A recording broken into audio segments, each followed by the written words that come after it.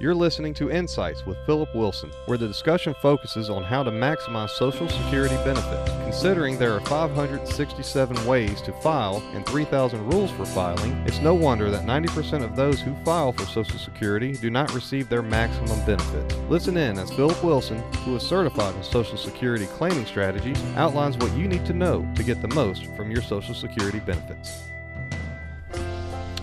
Welcome to the show. Today I want to begin a new series, deviate a little bit from what we've been talking about the last few weeks. We've been talking about Social Security, the decision of when and how you file for Social Security and how important it is, this concept of lifetime income, how important that is to the people going through retirement right now.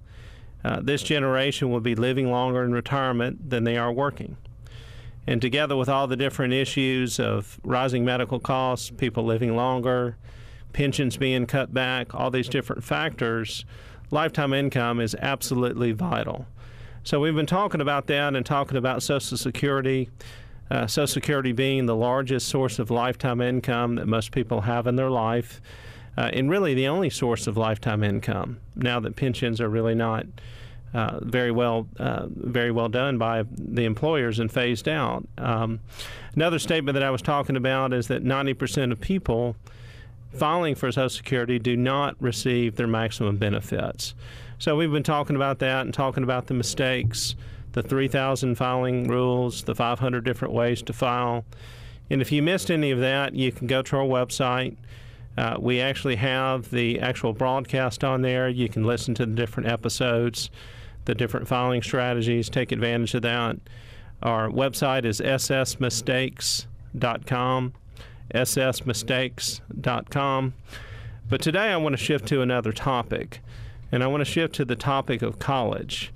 And this is also one of the favorite areas that I really enjoy teaching on.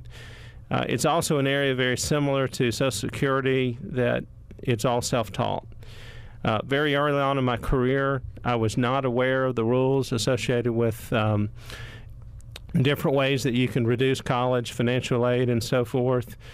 Went to college, struggled through that, struggled to pay for that, got out, and actually found out about a lot of these rules. There wasn't any kind of teaching that was involved. It was just something that I began to learn about and decided to learn more about it to help my clients. It's all self-taught, just like the Social Security area. There's not a lot of people out there talking about it. You don't find it in continuing education classes in my business. It's unfortunate because I wish more people knew that. College is a big one. It's an important one. It's actually the largest expense that we ever have for our children. And next to the purchase of a home, it's the largest expense that we have in our lifetime. So really what I want to focus on over the next weeks is basically this process of college. How do we go about selecting? How do we decide where to go to school? How do we determine the most affordable place to go to school? What are ways that we can reduce the out-of-pocket cost through the assistance that's out there, such as financial aid? And I will say, as a side note, whenever I do talk about this topic, I do find a little bit of pushback from parents.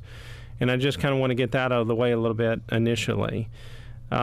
Whenever I bring up the topic of financial assistance, I will have some parents who automatically think it's not going to benefit them. They think that they make too much money, they have too many assets. That type of information is not going to be helpful for them. And I just kind of want to address that up front. In 30 years of helping parents plan and pay for college, I've actually never seen a situation that was true. I've actually never seen a situation that parents were not able to obtain some kind of assistance. Obviously, some parents will obtain more than others. Everybody has a different situation, and based on their income, based on their assets, they're going to be available. More assistance or less assistance is going to be available. And I get that, but I've actually never seen a situation that somebody didn't qualify for something. So I just kind of say that up front because I just don't want people to be closed-minded with this. And what I usually respond to the parents is that if you think that way, you're really doing an injustice to your children. You're really doing an injustice to your student because you need to be open-minded. about assistance, because there's a lot of assistance out there. There's a lot of different ways that you can obtain that and lower the cost of this college, as well as open up a totally different world of different colleges for the student, which is going to be a big emphasis of what we talk about. But over 30 years, I have never seen a situation that someone did not qualify for something. People also sometimes think that what they're going to qualify for is not worth the effort. That's not true either. In my opinion, I've never seen a situation that what people did qualify for did not justify the time involved. And there is time involved. I know there's paperwork. It can be a very frustrating process. But again, I've just never seen a situation that wasn't worth it for your children. And I just want to encourage the parents to be open-minded about that, recognize the importance of the decision with their children, and that their involvement will pay off. Now, the other thing that I want to just, as an introduction, just kind of bring out is what we're really going to talk about in particular with financial aid.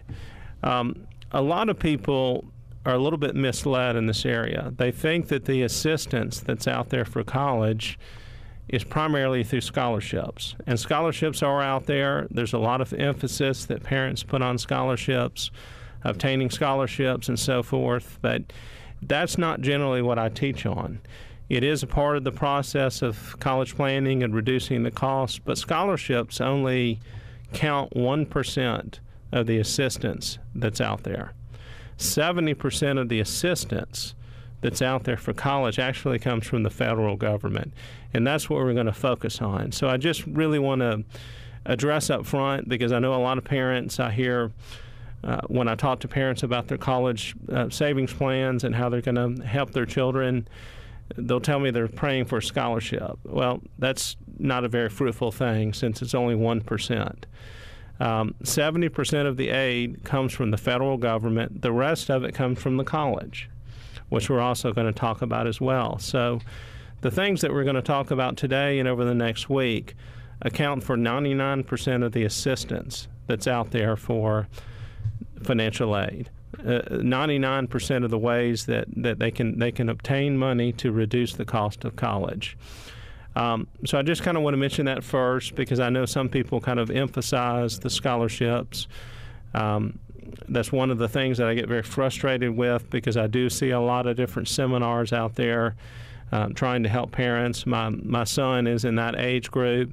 I see what the schools put out. I see what the libraries put out, and scholarships is a big emphasis. And it just not it's important, but it's just not really the most fruitful use of your time with respect to this. Just to begin, I also want to just kind of give you something that I always try to mention whenever I teach on this, and that is that the people who receive the most aid, the most financial aid, the people who receive the most financial aid and pay the least amount for college are not those with the greatest need. The people who receive the most aid and pay the least amount of money for college are not the ones in the greatest need. They're the ones that understand the process. And the way that I like to describe this is maybe with a hotel, or an airplane ticket. Most people recognize that everybody on that airplane or everybody in that hotel did not pay the same amount, depending on where they went, what website they went to, how they went about booking it, and so forth. They're going to pay a different price. And college is very similar. So the people that receive the most aid and pay the least amount for the college are the people who understand the process, not the ones in the greatest need. And so that's really that's the theme of the next today and then over the next few weeks. Those are the things that we're going to talk about the most with respect to this process, just understanding the process and how it can work for you or not work for you. Now, the first question that usually comes up whenever I talk about financial aid is, how do you determine financial aid? How do you determine financial need? Who makes the decision to decide whether or not your child is going to be eligible or not? Where does that decision come from? That generally is the first question that people talk to me about. they're a little bit confused as far as who makes that decision. Does that decision come from the college, or does it come from something else? So let's talk a little bit about that. And I want to give you an equation. This is a little bit hard. This is a little bit more difficult for me because I'm used to speaking with people using, some type of, showing them on the screen. It's going to be a little bit more difficult without my PowerPoint presentation. But let me just try to describe it for you because this is really the starting place. So, how do we determine financial need for a student? Who does that? Well, the equation, the financial aid equation, is FN equals COA minus EFC. And just stay with me. I'll define that. But FN stands for financial need. So a child's financial need is equal to the difference between COA and EFC. COA stands for the cost of attendance. The cost of attendance is the cost of the university. It's going to be different for every university. EFC stands for expected family contribution. So financial need is defined as the difference between the college cost and something we call expected family contribution, EFC. What is EFC? What EFC is a number that's created by a website. It's the process that we know as FAFSA. FAFSA stands for Free Application for Federal Student Aid. FAFSA is the starting place for financial aid. And we know that the expected family contribution for all families by going to the website for FAFSA. The website for FAFSA is maintained by the Department of Education. So one answer to my initial question is that the government determines financial need. That's where all this stuff comes from. That's why most of the financial aid that's out there is coming from the government, because also it is their rules.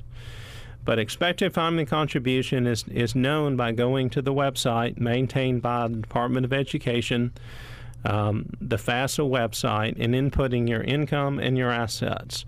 It's a very similar process to filing your tax return. In fact, you will need your tax return to do it because you will be asked to take the income and the asset information or the dividend income, various things associated with your taxes off of their tax returns to input it on the website. So parents go to this FAFSA website, they input their income, they input their assets, as well as the child's income and assets, and the outcome is the expected family contribution. So financial need is equal to the cost of the college minus this expected family contribution, this number that's produced by the FAFSA process. And what the EFC represents is what the government determines as your ability to pay for your child's college based on your income and your assets.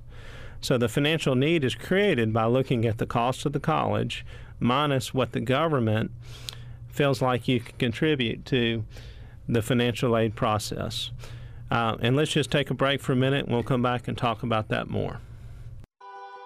Social Security benefits are a key part of planning for retirement. Many people believe they simply apply and the only decision to make is at what age to begin benefits. With 567 ways to file and 3,000 different rules to follow, nothing could be further from the truth. In fact, it is estimated that 90% of those who file for Social Security do not receive their maximum benefit. Learn more about how Social Security benefits are calculated and better understand how to maximize your benefits by attending one of Philip Wilson's Social Security workshops. If you're in the Pelham area, you can attend on October 16th or 25th at 6 p.m. or on October 29th at 11 a.m. The workshop is free, but since space is limited, you do need to reserve your seat. Register to attend online at ssmistakes.com or by calling Philip at 205-745-3948. Again, that's 205-745-3948.